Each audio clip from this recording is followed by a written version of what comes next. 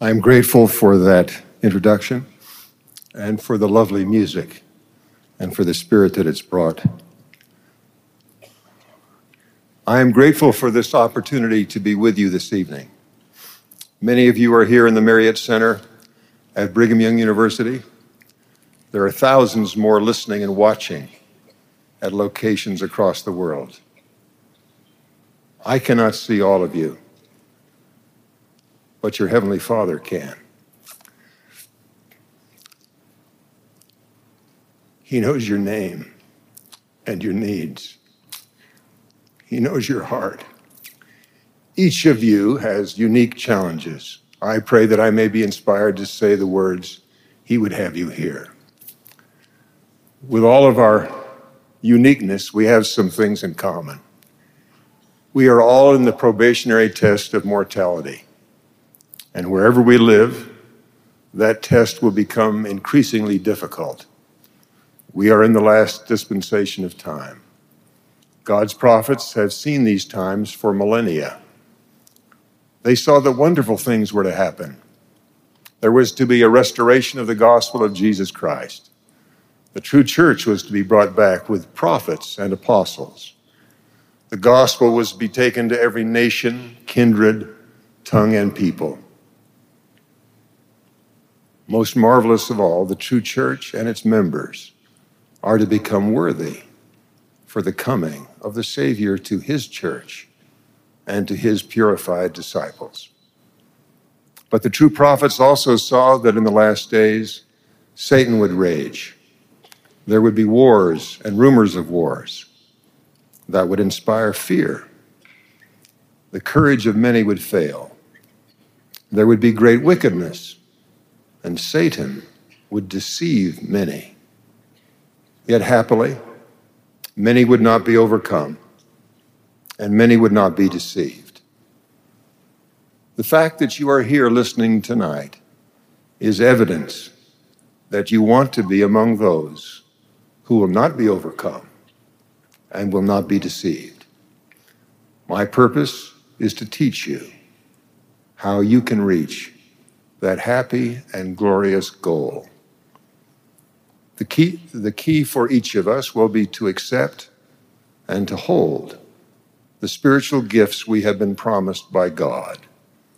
You who are members of the true church of Jesus Christ will remember that after you were baptized, authorized servants of God promised you that you could receive the Holy Ghost.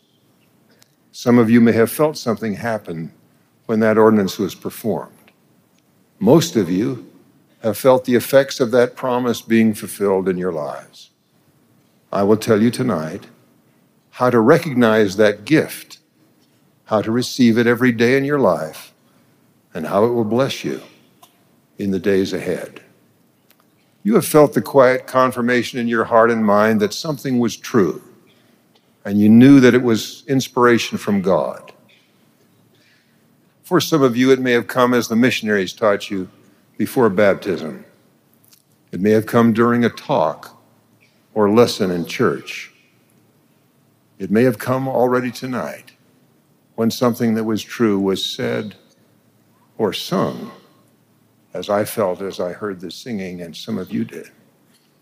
The Holy Ghost is the Spirit of truth. You feel peace, hope, and joy when it speaks to your heart and mind that something is true. Almost always, I also have felt a sensation of light. Any feeling I may have had of darkness is dispelled, and the desire to do right grows. The Lord promised that having those experiences would be true for you. Here are His words recorded in the Doctrine and Covenants. Quote, "And now verily, verily, I say unto thee, put your trust in that Spirit, which leadeth to do good, yea, to do justly, to walk humbly, to judge righteously, and this is my Spirit. Verily, verily, I say unto you, I will impart unto you of my Spirit, which shall enlighten your mind, which shall fill your soul with joy." The Lord also promised that those who have accepted the gift of the Holy Ghost in their lives would not be deceived.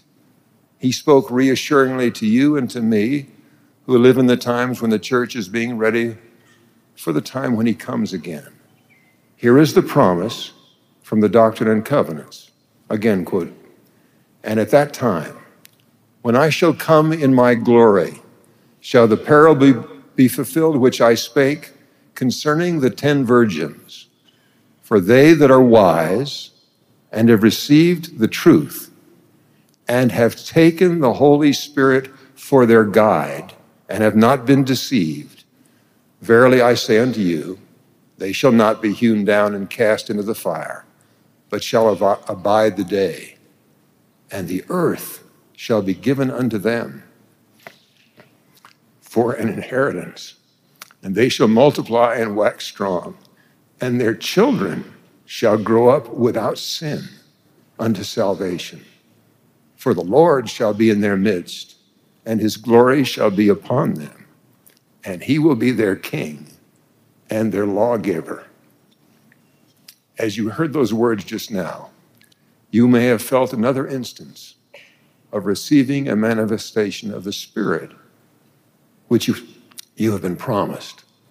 Those words paint a picture of the day when we may be with the Savior, who spoke of the 10 virgins and of his coming again, only this time in glory.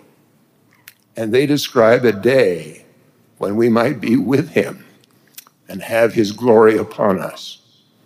Of all the things to which the Holy Ghost testifies, and which you may have just felt, none is more precious to us than that Jesus is the Christ, the living Son of God. And nothing is so likely to make us feel light, hope, and joy.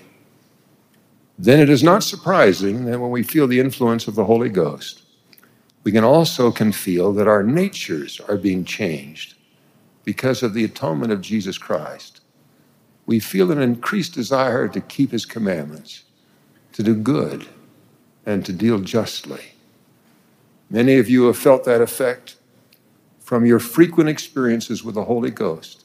For instance, for some of you, in the mission field, you had to rely on the Spirit to have the words to teach which the people needed. More than once, and perhaps every day, you had the blessing which Nephi and Lehi had among the people in their mission, described in the book of Helaman. And it came to pass that Nephi and Lehi did preach unto the Lamanites with such great power and authority, for they had power and authority given unto them that they might speak. And they also had what they should speak given unto them. Therefore they did speak unto the great astonishment of the Lamanites, to the convincing them, insomuch that there were 8,000 of the Lamanites who were in the land of Zarahemla and round about baptized unto repentance and were convinced of the wickedness of the traditions of their fathers. Now, although you may not have been blessed with so miraculous a harvest, you have been given words by the Holy Ghost when you surrendered your heart to the Lord's service. At certain periods of your mission, such an experience came often.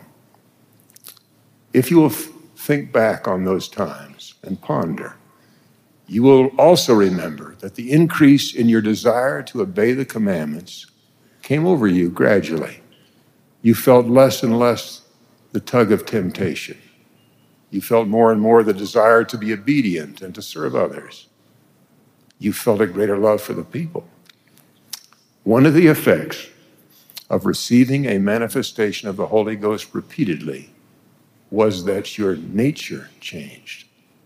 And so from that faithful service to the Master, you had not only the witness of the Holy Ghost that Jesus is the Christ, but you saw evidence in your own life that the atonement is real. Such service, which brings the influence of the Holy Ghost, is an example of planting the seed which Alma described.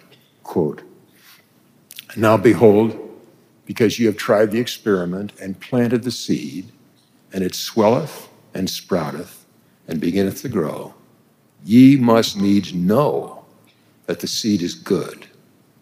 And now behold, is your knowledge perfect?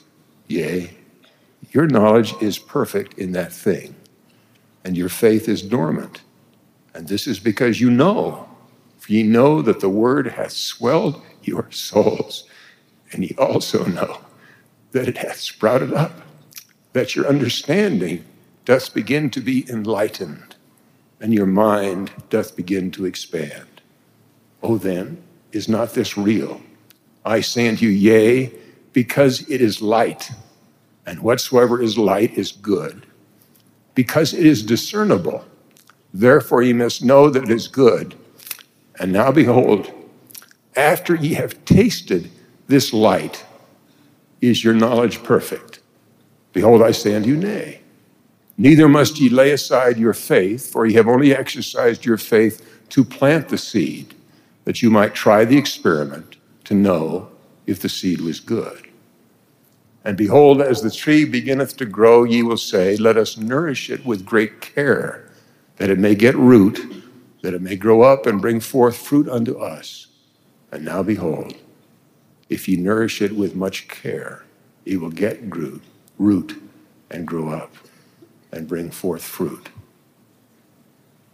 Now, if you and I were visiting alone, I wish we could be, where you felt free to ask whatever you wanted to ask, I can imagine you're saying something like this. Oh, Brother Herring, I felt some of the things you have described. The Holy Ghost has touched my heart and mind from time to time. But I will need it consistently if I am not to be overcome or deceived.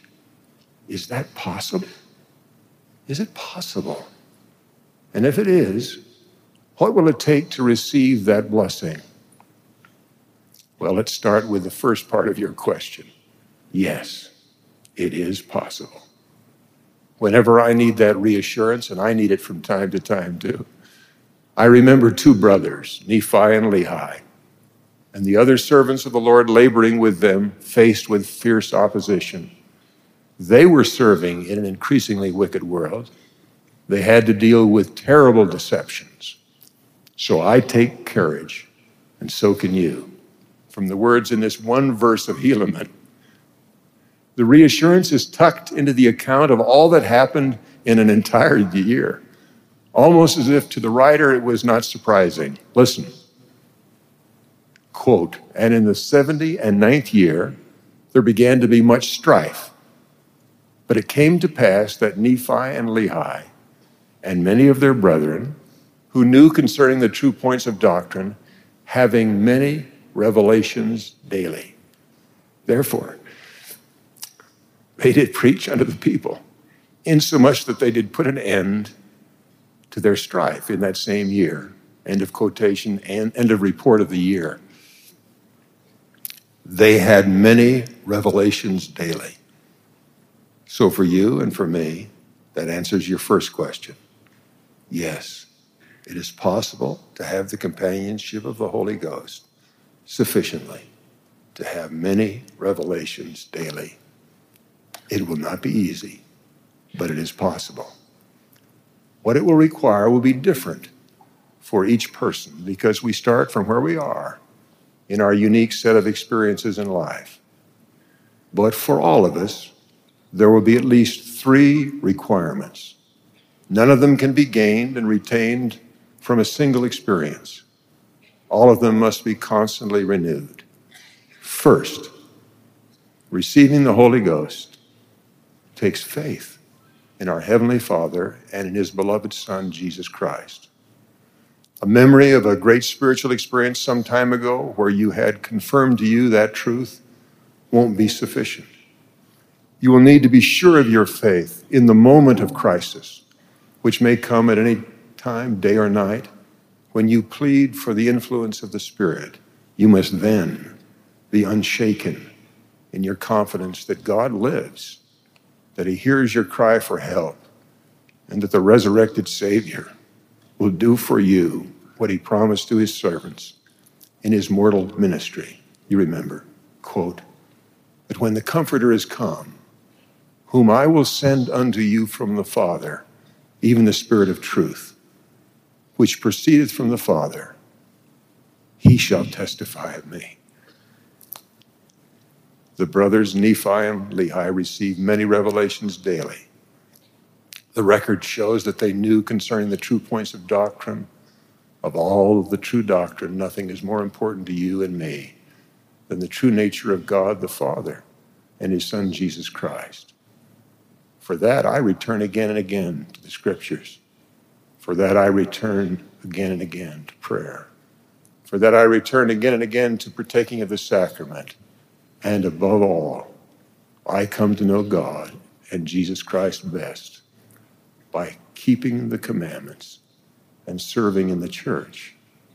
By diligent service in the church, we come not only to know the character of God, but to love him. If we follow his commands, our faith in him will grow, and we may then qualify to have his Spirit to be with us. Vibrant faith in God comes best from serving him regularly.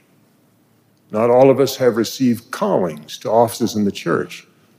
Some of you may yet not be called to anything in a formal way, yet every member has a multitude of opportunities to serve God. For instance, for years we have heard the phrase, every member a missionary. That is not a choice. It is a fact of our membership. Our choice is to speak to others about the gospel or not. Similarly, each member is to care for the poor among us and around us. Some of that we do privately and alone. Some we do together with other members. That is why we have fast offerings and service projects. Our choice is to decide whether to join with the Lord and his other disciples in our day in caring for the poor, as he and his disciples did in his mortal ministry. Most of us have or may have callings as home and visiting teachers. There is in those callings great opportunity to grow in faith, that the Lord sends the Holy Ghost to his humble servants. That builds faith and renews our faith in him. I've seen it, and so have many of you. I received a phone call from a distraught mother in a state far away from where I was. She told me that her unmarried daughter had moved to another city far from her home. She sensed from the little contact she had with her daughter that something was wrong, terribly wrong. The mother feared for the moral safety of her daughter. She pleaded with me to help her daughter. So I found out who the daughter's home teacher was. I called him. He was young. And yet he and his companion both had been awakened in the night with not only concern with the girl, but with inspiration that she was about to make choices which would bring sadness and misery. With only the inspiration of the Spirit, they went to see her. She did not at first want to tell them anything about her situation, but they pleaded with her to repent and to choose to follow the path the Lord had set for her, that her mother and father had taught her to follow. She realized as she listened that the only way they could have known what they knew about her life was from God. A mother's prayer had gone to Heavenly Father, and the Holy Ghost had been sent to home teachers with an errand. More than once, I have heard priesthood leaders say that they had been inspired to go to someone in need, only to find the visiting teachers or the home teacher had already been there. My wife, who is here with me tonight, is an example. We had a bishop once who said to me, it bothers me when I get an inspiration tonight to go to someone, your wife has already been there. Your faith will grow as you serve the Lord in caring for Heavenly Father's children as the Lord's teacher to their home. You will have your prayers answered. You will come to know for yourself that he lives, he loves us, and that he sends inspiration to those with even the beginnings of faith in him and with the desire to serve him in his church. Stay close to the church if you want your faith in God to grow. And as it grows, so will your ability to claim the promise you were given that you can receive the gifts of the Spirit. Now, that first requirement was faith in the Lord Jesus Christ and in our Heavenly Father. A second requirement for frequent companionship and direction from the Holy Ghost is to be clean. The Spirit must withdraw from those who are not clean. You remember the sad illustration of that in the history of the people in the Book of Mormon. Quote, "And because of their iniquity, the church had begun to dwindle, and they began to disbelieve in the spirit of prophecy and in the spirit of revelation. And the judgments of God did stare them in the face. And they saw they had become weak, like unto their brethren, the Lamanites, and that the Spirit of the Lord did no more preserve them. Yea, it had withdrawn from them, because the Spirit of the Lord doth not dwell in unholy temples." The path to receiving the Holy Ghost is to exercise faith in Christ unto repentance. We can become clean through qualifying for the effects of the Savior's atonement. The covenants offered in baptism by authorized servants of God bring that cleansing. We renew our pledge to keep those covenants each time we partake of the sacrament. And the peace we all seek is the assurance that we have received forgiveness for our sins of omission or commission. The Savior is the one who has been given the right to grant that forgiveness and to give that assurance. I have learned that the Lord gives that assurance when that is the time He chooses, and He does it in His own way. And I have learned to ask for it in prayer. One way He grants that assurance is through the Holy Ghost. If you have difficulty in feeling the Holy Ghost, you might wisely ponder whether there is anything for which you need to repent and receive forgiveness. If you have felt the influence of the Holy Ghost during this day or even this evening, you may take it as evidence that the atonement is working in your life. For that reason and many others, you would do well to put yourself in places and in tasks which invite the promptings of the Holy Ghost. Feeling the influence of the Holy Ghost works both ways. The Holy Ghost only dwells in a clean temple, and the reception of the Holy Ghost cleanses us through the atonement of Jesus Christ.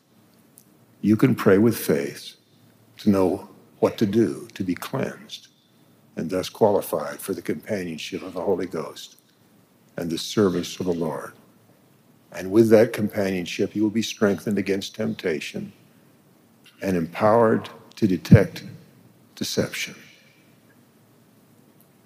A third requirement, there are others, a third requirement for the companionship of the Holy Ghost is pure motive. If you want to receive the gifts of the Spirit, you have to want it for the right reasons. Your purposes must be the Lord's purposes. To the degree your motives are selfish, you will find it difficult to receive those gifts of the Spirit which have been promised to you. That fact serves both as a warning and as a helpful instruction. First, the warning. God is offended when we seek the gifts of the Spirit for our own purposes rather than for His. Our selfish motives may not be obvious to us, but few of us would be so blind as the man who sought to purchase the right to the gifts of the Spirit. You remember the sad story of a man named Simon and of Peter's rebuke. Quote, "And when Simon saw that through the laying on of hands, of the apostles' hands, the Holy Ghost was given, he offered them money, saying, 'Give me also this power, that in whomsoever I lay hands, he may receive the Holy Ghost.' But Peter said unto him, 'Thy money perish with thee, because thou hast thought that the gift of God may be purchased with money. Thou hast neither part nor lot in this matter, for thy heart is not right in the sight of God.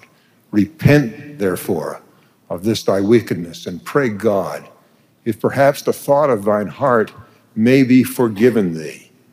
For I perceive that thou art in the gall of bitterness and in the bond of iniquity. Then answered Simon and said, Pray ye to the Lord for me, that none of these things which ye have spoken come upon me. Apparently, Simon recognized his own corrupt motives. It may not be so easy for each of us. We almost always have more than one motive at a time. And some may be mixtures of what God wants as well as what we want. It is not easy to pull them apart. For instance, consider yourself in the eve of a school examination, which will be coming soon, by the way, or an interview for a new job. You know that the direction of the Holy Ghost could be of great help.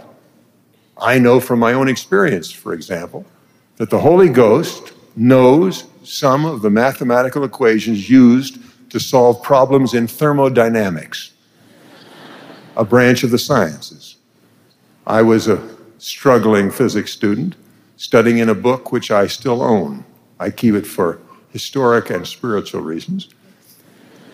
Halfway down a page, I could even show you where it is on the page, in the middle of some mathematics, I had a clear confirmation that what I was reading was true. It was exactly the feeling I had had before come to me as I pondered the Lord's scriptures, particularly the Book of Mormon, that I have had many times since. So I knew that the Holy Ghost understood whatever was true and what I might be asked on an examination in thermodynamics. You can imagine that I was tempted to ask God to send me the Holy Ghost during the examination so I wouldn't need to study further. I knew that he could do it, but I did not ask him. I felt that he would rather have me learn to pay a price in effort. He may well have sent some help in the examination, but I was afraid that my motive might not be his. You have had that same choice to make often. It may have been when you were to be interviewed for a job. It may have even been when you were preparing for a talk or to teach a missionary discussion. Always, there is the possibility that you may have a selfish purpose for yourself that is less important to the Lord. For instance, I may want a good grade in a course when he prefers that I learn how to work hard in the service of others. I may want a job because of the salary or the prestige when he wants me to work somewhere else to bless the life of someone I don't even know yet. He surely will have purposes for your hearing me speak tonight. He knows you. I might have a desire to entertain or impress you, but I have tried to suppress my desire and surrender to his. I saw a man do that once. It changed my life. A member of the general authorities came to speak to a conference where I was sitting on the stand. I was in the local priesthood presidency. I knew personally the struggles of the local families and the members. He, the general authority, had just flown in from a long assignment in Europe. He was obviously tired. He stood to speak in the meeting. It seemed to me that he rambled from one subject to another. At first, I felt sorry for him. I thought that he was failing to give a polished sermon of the kind I knew he had delivered many times. After a while, I was thrilled to recognize that as he moved from one apparently unrelated topic to another, he was touching the need of every poor, struggling member and family we were trying to help. He did not know them or their needs, but God did. How grateful I am that his motive was not to give a great sermon or to be seen as a powerful prophet. He must have done what I hope you and I will always do.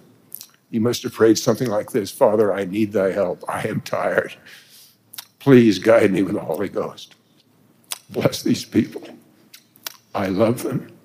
I ask only that I can do thy will to help them. The Holy Ghost came that night, and the Lord's will was done. The general authority had spent a lifetime feeding himself and others on the good word of God. He had served the master faithfully. He was a special witness of Jesus Christ because he had paid the price to be one. All of that came from keeping his motives as closely tied as he could to what the Lord wanted. That made it possible for the Lord to send the whisperings of the Holy Ghost to his servant, and so bless the people. Now, I surely don't understand all the meaning of the words in the scriptures, quote, the pure love of Christ, unquote. But one meaning I do know is this: it is a gift we are promised when the atonement of Jesus Christ has worked in us. The gift is to want what he wants.